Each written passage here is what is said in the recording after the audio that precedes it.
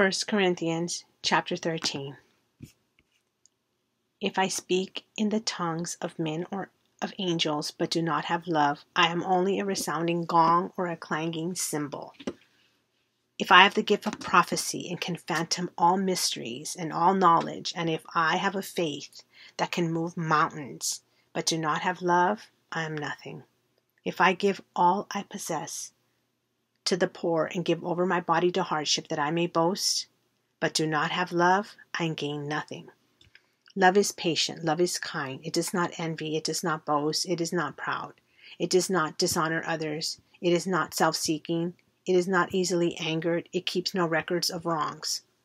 Love does not delight in evil, but rejoices with the truth. It always protects, always trusts, always hopes, always perseveres. Love never fails, but where there are prophecies, they will cease. Where there are tongues, they will be stilled. Where there is knowledge, it will pass away. For we know in part, and we prophesy in part.